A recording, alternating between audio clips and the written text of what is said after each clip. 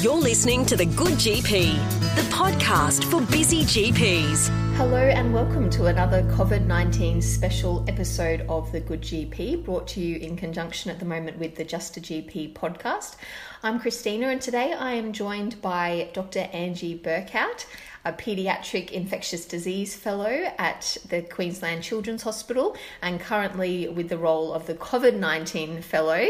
Hello. Hi, Angie. Hi. Welcome. Thanks very much for joining us.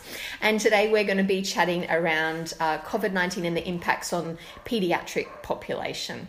So just as a disclaimer to let everyone know, we are recording this podcast on the 18th of April 2020, and so any information presented in this podcast is up to date as of today. Now, let's get started, Angie. So the first thing I wanted to ask you was around how many kids at this stage have actually been affected by COVID-19. What do we know about the data? Yeah, so unfortunately we don't know exact numbers of pediatric cases at the moment. So Don't Forget the Bubble have been providing a really great up-to-date resource each week, basically summarising all the paediatric literature to date. And basically what they've shown is, as of Friday, it was just released yesterday, that there's been about 66 case reports or case series data reported in the literature so far.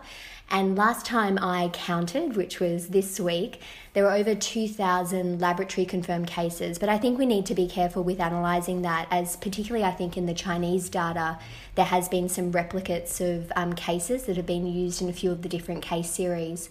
But I think what's really interesting, and what we're seeing time and time again with the literature that is emerging from different countries in the world. So initially we had two really big papers that came out of China. So the NEJM paper by Liu et al., which basically showed that over 72,000 cases that they had of suspected or confirmed COVID, so not all those cases were laboratory confirmed cases, but only 1% were in that 10 years or younger.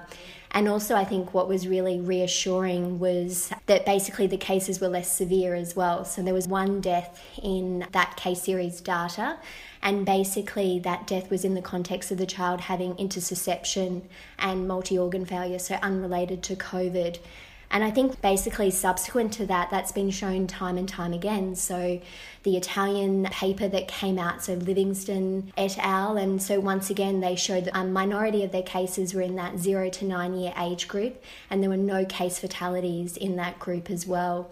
And then that's also been recently shown as well in the CDC data from America. So minority of cases are occurring in kids, less severe cases in pediatrics. So I think all this data has been showing the same thing, which is really reassuring, I think, in terms of just realizing that not only is the disease that we're seeing in pediatrics a lot different to what we're seeing in the adult population, but kids seem to be affected less commonly as well. So what about risk factors for actually contracting the virus? I appreciate that you're saying that it's not a huge prevalence in the paediatric population. Out of those children that do seem to be affected, does there seem to be any underlying risk factors, or, it is random? Yeah, so in terms of risk factors for acquiring the infection in pediatrics, so also reassuringly that out of all the data that's been reported in pediatrics to date of pediatric cases, over 90% have happened in the context of there being a household adult contact who had COVID. And we've definitely seen that even in our cases that we've had in Queensland. So it's all been in the context of having a contact with a parent who had COVID, or an adult contact, a close contact with COVID.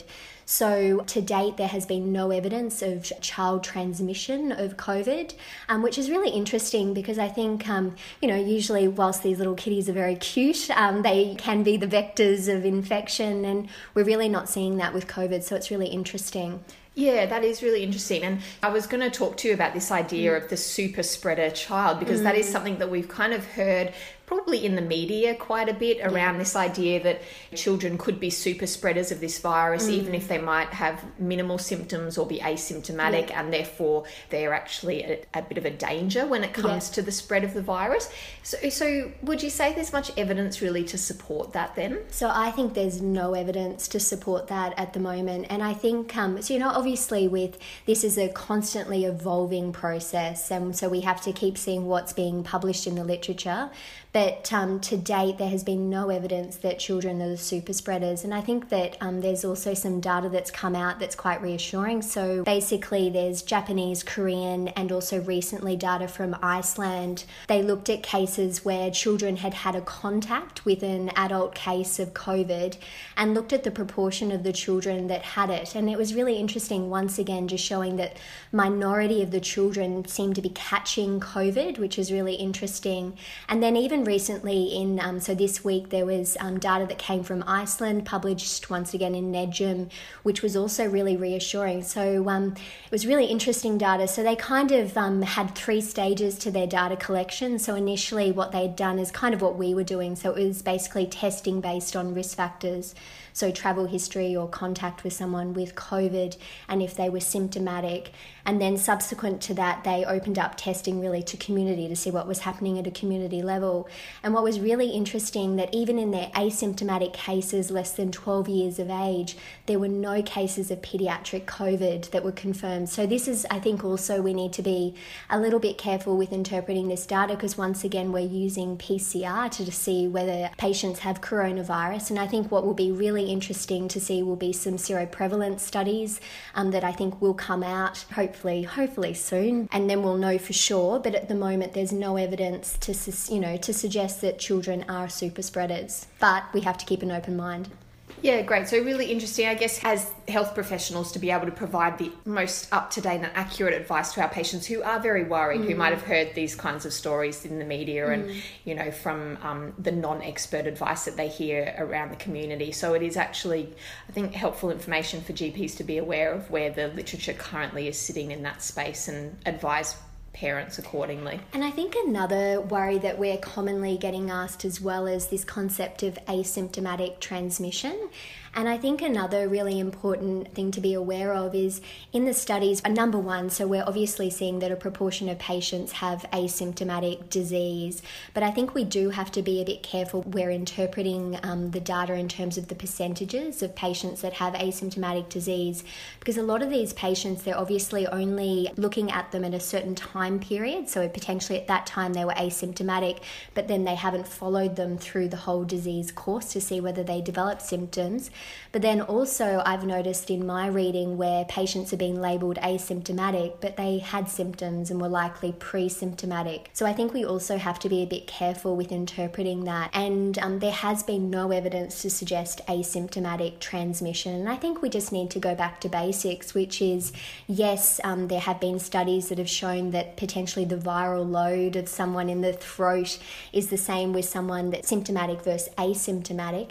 But going back to basics, how do you transmit a virus, and particularly an upper respiratory tract virus? You've got to be symptomatic, so you're coughing, you're sneezing. And I think that we just need to remember that. And I think a lot of these patients that have been labelled that it was asymptomatic transmission, they were symptomatic, and there has been no evidence to suggest asymptomatic transmission. Yeah, okay, so really helpful.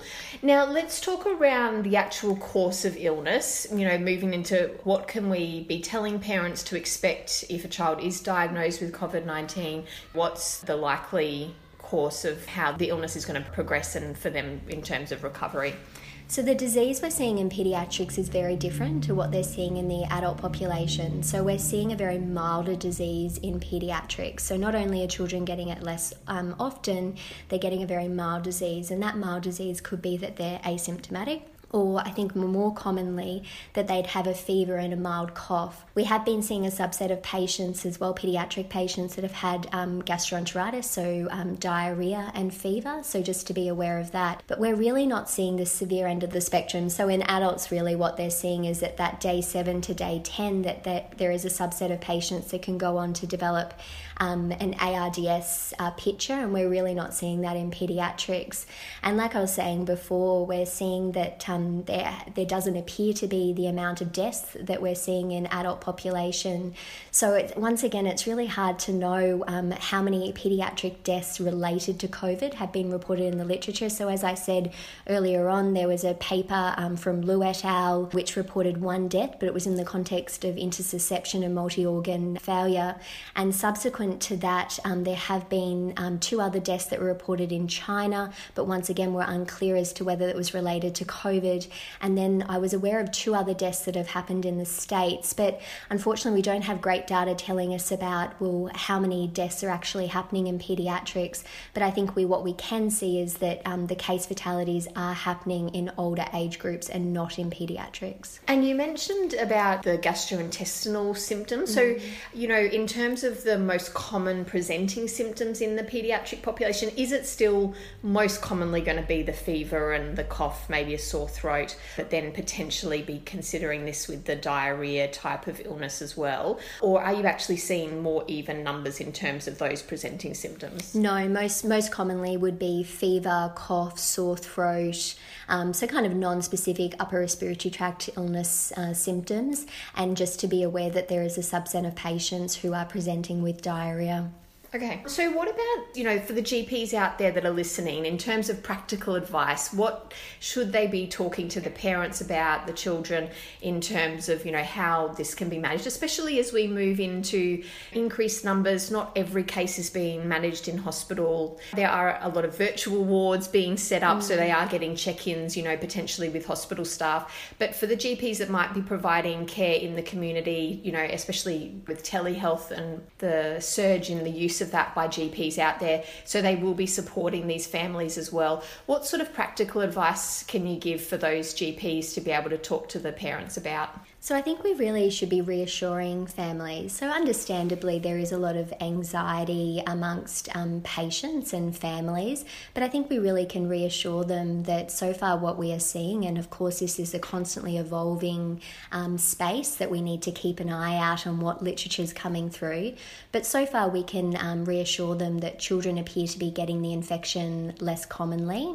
and that the infection that we're seeing in children isn't as severe as what we're seeing in adults, and actually we're seeing a very mild infection, so a bit of a sore throat, a bit of a cough, and potentially fever as well. So I think really reassurance is key, and I think it's really about going back to the basics, and really we should be washing our hands, trying to avoid touching our face, and that's very easy to say to an adult and obviously very hard for little kids that want to touch everything. But I think really we should be reassuring families. And I think the other thing we really need to be reassuring families is that the infections that we are seeing with, confirmed COVID is patients that have either had travel history or the child has had a contact with a confirmed case of COVID. And it's really interesting, even recently we had a teleconference with some physicians at Great Ormond Street in London. And, obviously London are seeing a lot more cases than what we've been seeing. And interestingly, as of last week, they'd only seen 14 paediatric cases. And that's similar to what we've seen. We've only seen 7 paediatric cases at the Queensland Children's Hospital that have been confirmed cases. And all of those cases were in the context of the parent having COVID-19. So I think really we should be reassuring families. Great. And in terms of school exclusion around a confirmed case, I know that the general advice is around sort of the 10 days since onset of illness and at least 3 days symptom-free. Any change in that from a paediatric perspective, would that still be relevant? Yeah, so that's so what we follow is the CNA national guidelines. So I'm always checking every day just to see if there's any updates. But at the moment, what we're recommending is that the patient needs to be day 10 from onset of symptoms. And so for the asymptomatic patients, we're counting from when their test was performed, and then they have to be symptom-free for 72 hours. Excellent. And another, question feeding, around some of that practical advice, a question I hear come up around expectant mothers and maybe mothers of young infants or younger children who might be breastfeeding or wanting to breastfeed, and they're concerned about transmission in that context if they were to have COVID-19. The advice at the moment for breastfeeding mothers, could you touch on that as well? Yeah, so it's so there's been no evidence that there's been no coronavirus PCR detection in breast milk to date, and so at this time it is safe, and we would be recommending parents to breastfeed and wouldn't be recommending against it. And once again, it just comes back to doing the basics well and how we really should be treating if a mum did have an upper respiratory tract illness with a newborn baby.